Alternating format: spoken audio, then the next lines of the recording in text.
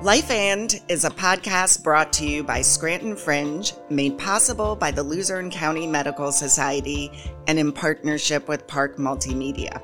Hello, listeners. My name is Tanya Verkaitis, and welcome to another episode of Life And.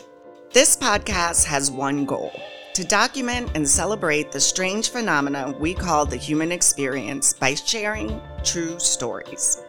This season of our podcast, we turn our focus onto the theme of life and celebration. Though seemingly lighthearted, like most things in life, a celebration can take on many forms and mean many different things to very different people.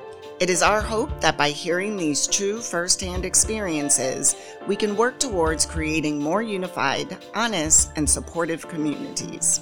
Thank you, dear listener, for making time for the stories of others. This is Life and Celebration.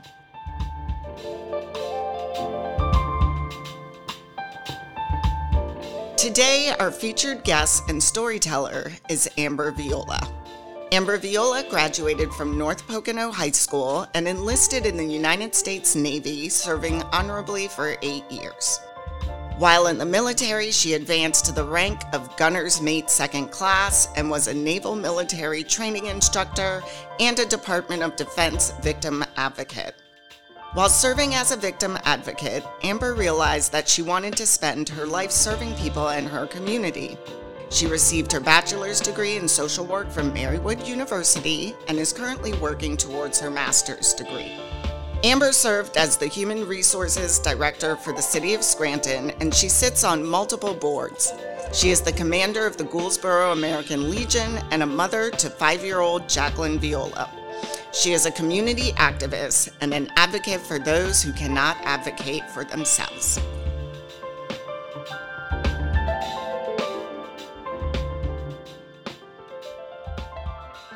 So, when I decided that I was going to go out to dinner, and I wasn't really feeling that great or whatever, so I wanted to have my favorite meal. My favorite meal was mussels in like a wine sauce and a pitcher of sangria. I was super excited to get it, hadn't had it for a while, so I go and I'm like eating my food, and I'm like, man, my stomach kind of hurts. And I'm like, no, there's no way, right? So I only drank 1 glass of sangria. I get home and I'm in the bathroom and I'm, peeing on a stick, trying to see if I'm pregnant, trying to find out. And the test came back right away and I was pregnant. And I started screaming and I ran outside with my pants unbuttoned, kind of still pulled down, like not even pulled up.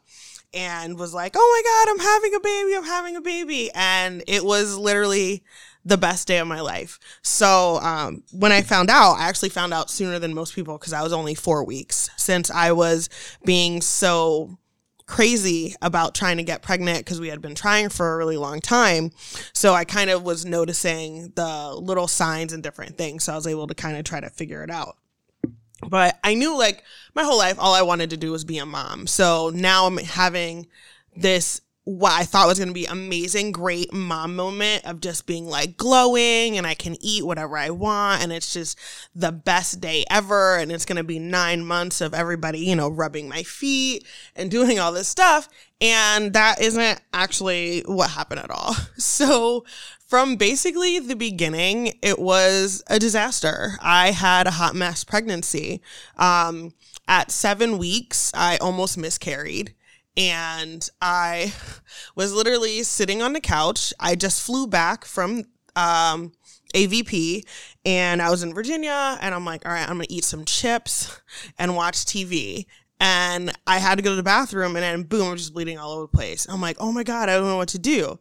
So I go to the doctor and I'm just crying and drooling or whatever. And I had this mean man as a doctor and he comes in and he's like, yeah, you're having a miscarriage. And I'm like, oh, okay, great. Thank you. And then he's like, well, I just need to check you out. So he starts, doing his gynecological thing and pulling all this stuff out. And I'm looking at him, I'm looking at the stuff, and I'm like, what is this? And he's like, oh, well, it might be fetal tissue. If there was a twin in there, this could be part of the twin. So now I'm like really a disaster. I'm like, you're pulling out my twin, and thank God it wasn't. And it was my twin. No, it wasn't her twin or anything like that. So that kind of just starts off the whole process. So I was on bed rest and I wasn't able to really do anything. And then, eventually it got back in a swing of things. I was able to kind of go back to work. I was in the Navy at this time, so I worked 24-hour shifts. So at one point, I'm, pregnant. I'm on my feet all the time. And I go to my doctor and I'm like, hey, do you think you can write me a note that says that I can't work 24-hour shifts? Like maybe just 12 hours, even 18, but just not the whole 24. It's really tiring and all this stuff. And the nurse looks at me and she goes, pregnant women walk the Oregon Trail. And I'm literally like, bitch, I would die. I would have been dead. I would not have made it to Ohio from Pennsylvania because I have a high risk pregnancy and I'm just not going to make it. And I really looked at this lady like she was crazy. She really told me people walk the Oregon Trail. Yeah. And they died of diphtheria and diarrhea. And like, it just, it was this whole thing. And I just kind of couldn't really believe that she was saying this to me. And I didn't want to not work. Only thing I wanted to do was just not work for so long. And I really didn't think that was, a crazy thing to ask for. So at this point now, I have gestational diabetes. I'm shooting insulin and straight into my stomach.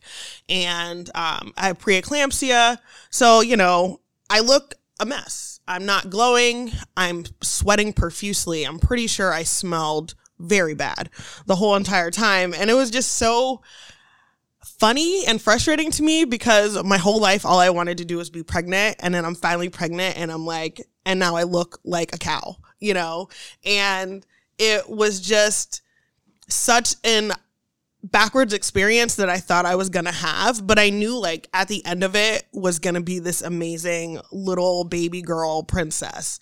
And so I just kept trying to like look forward to that. So I ended up going on a little vacation down in this place called Kill Devil Hills in North Carolina. And I'm swimming in the ocean. I'm having a good time. And that just marked the end of any good time I was going to have during the pregnancy. Because I officially died on that trip. By the time I came back, I ended up in the hospital. And I spent my last month of pregnancy in the hospital. So, every week I had the nurses come and they were bringing me little like signs that said, congratulations, you made it to, 28 weeks. Yay. It was the most depressing thing in the whole entire world. I wasn't allowed to eat anything. So obviously from the beginning of the story, you guys know I love me some food.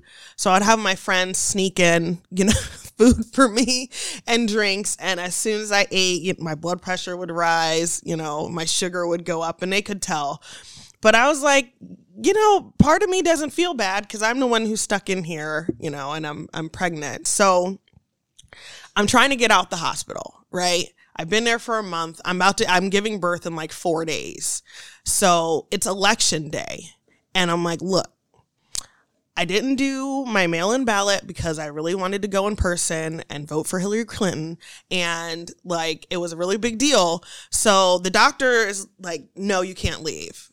So I'm talking to him. I'm sweet talking to him. I'm like, I want to see my dog before I have the baby. Like, I need to get my house together and all this stuff. So he says, okay, if somebody can come pick you up. Nobody was coming to pick me up. So I lied to the doctor and I tell him somebody's coming to pick me up. I'm getting ready to leave. Well, I get down to my car and my battery's dead because my car's been sitting in the parking lot at the hospital for a month. So I have a dead battery and I'm super pregnant. And now I'm actually starting to feel like really, really terrible. And I ended up having to get security to, jump my car and stuff, and I leave and I'm able to go vote. And, that was like her little first time voting too, because she was in my stomach. And I ended up being able to spend the rest of the time at home, and it honestly went pretty well. So then I get wheeled into the hospital because they're inducing me to go into labor. So I knew exactly when it was going to happen.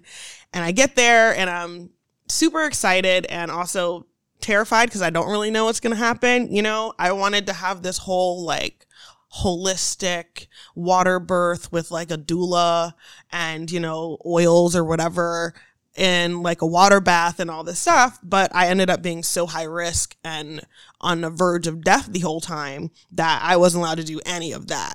So I was like, okay, at least I can have the one thing I wanted was a natural birth, right? So I'm getting in there and I'm like, cool guys, I'm ready. And y'all, that stuff, it was so terrible. So I'm in there and I'm thinking I'm going to get to the point where, you know, I'm all the way dilated. They're going to be like, all right, you're ready to have the baby. My contractions are getting close together. They started off close together the whole time.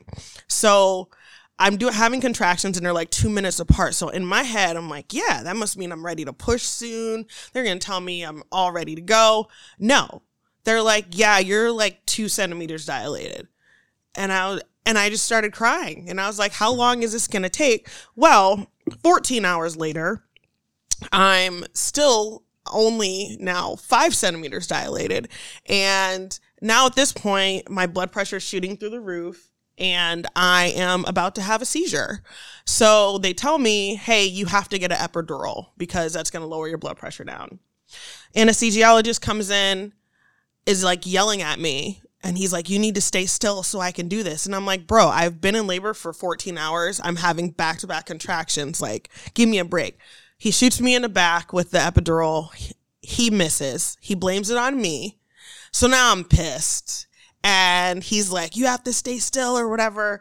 And now he's like, I'm going to do it again. He does it again. He finally makes it. It goes through. I actually passed out and took a nap. So the last hour of labor, I was sleeping. They woke me up and they said, hey, you're 10 centimeters dilated. You're ready to go. Like, you can push.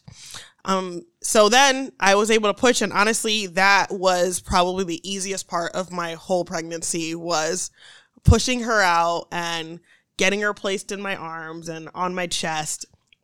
And it was the best day ever. It made everything so worth it. You know, I'm crazy enough to think in my head that I would want to do it again.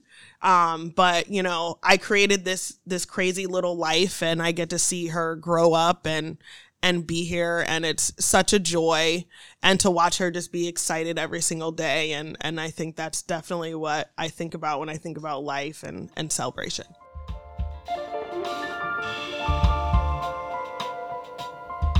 Thank you.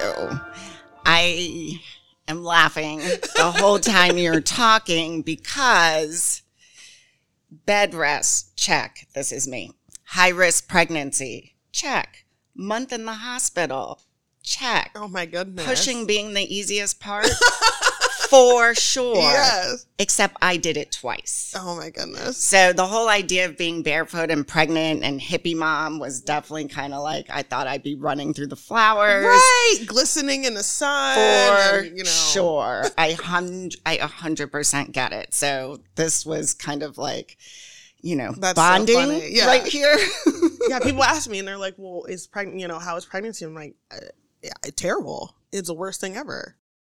Yeah, I find it very interesting, though. Like, I mean, you seem to be pretty positive through most of it, even given everything that was going on. Yeah. But the fact that you kept having these kind of negative experiences, starting with the physician when you thought you miscarried, to the point that when you asked for less hours and the doctor's note, how did you manage not to, dare I say, slap a bitch? Yeah. Oh, it was hard. I was still in the military then, so that was part of it. Was I knew that I needed to keep it together. But also, I really didn't. I had never experienced kind of microaggression, racism with doctors' offices and physicians and stuff like that, and never really had to advocate for myself really hard.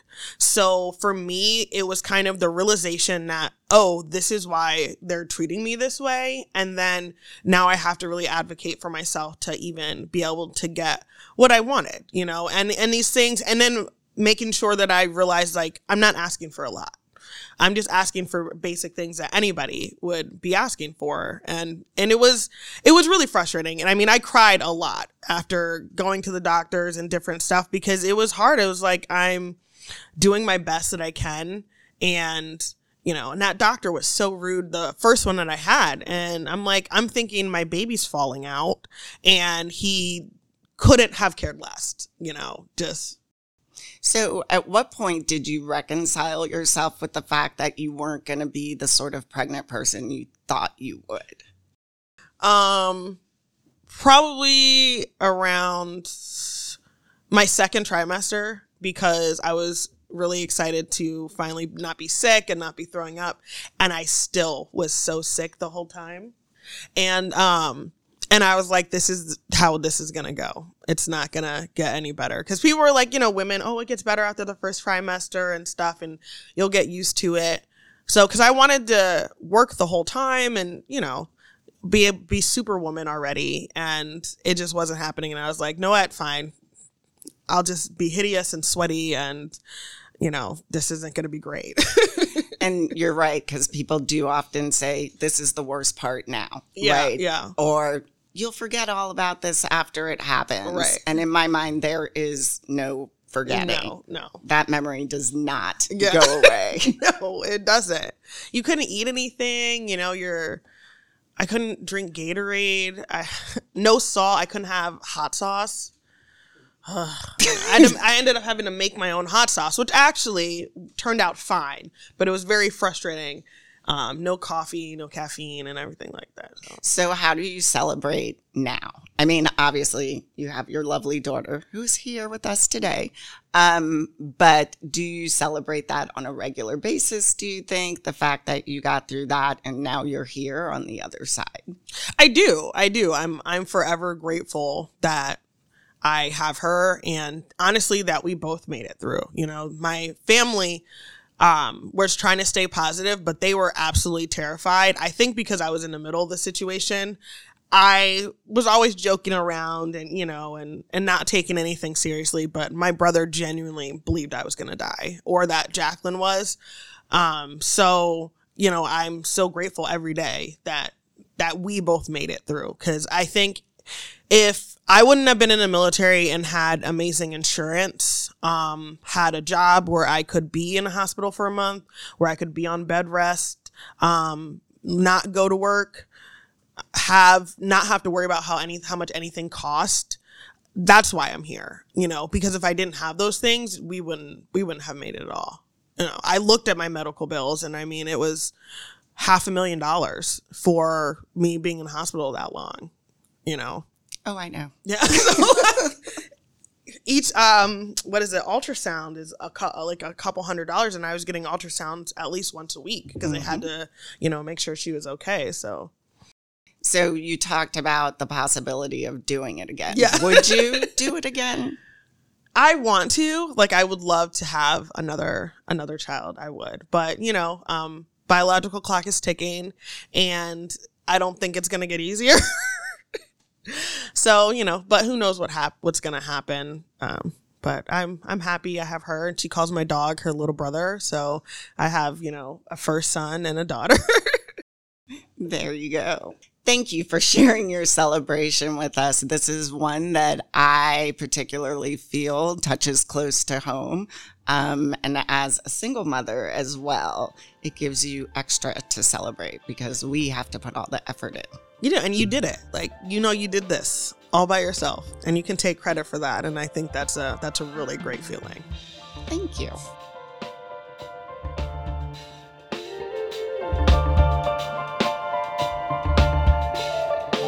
Dear listener, thank you for joining us for another episode of Life And.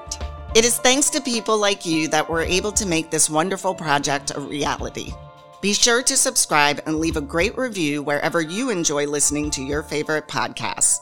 Until next time, dear listeners, remember to breathe and to make time for stories, yours and others.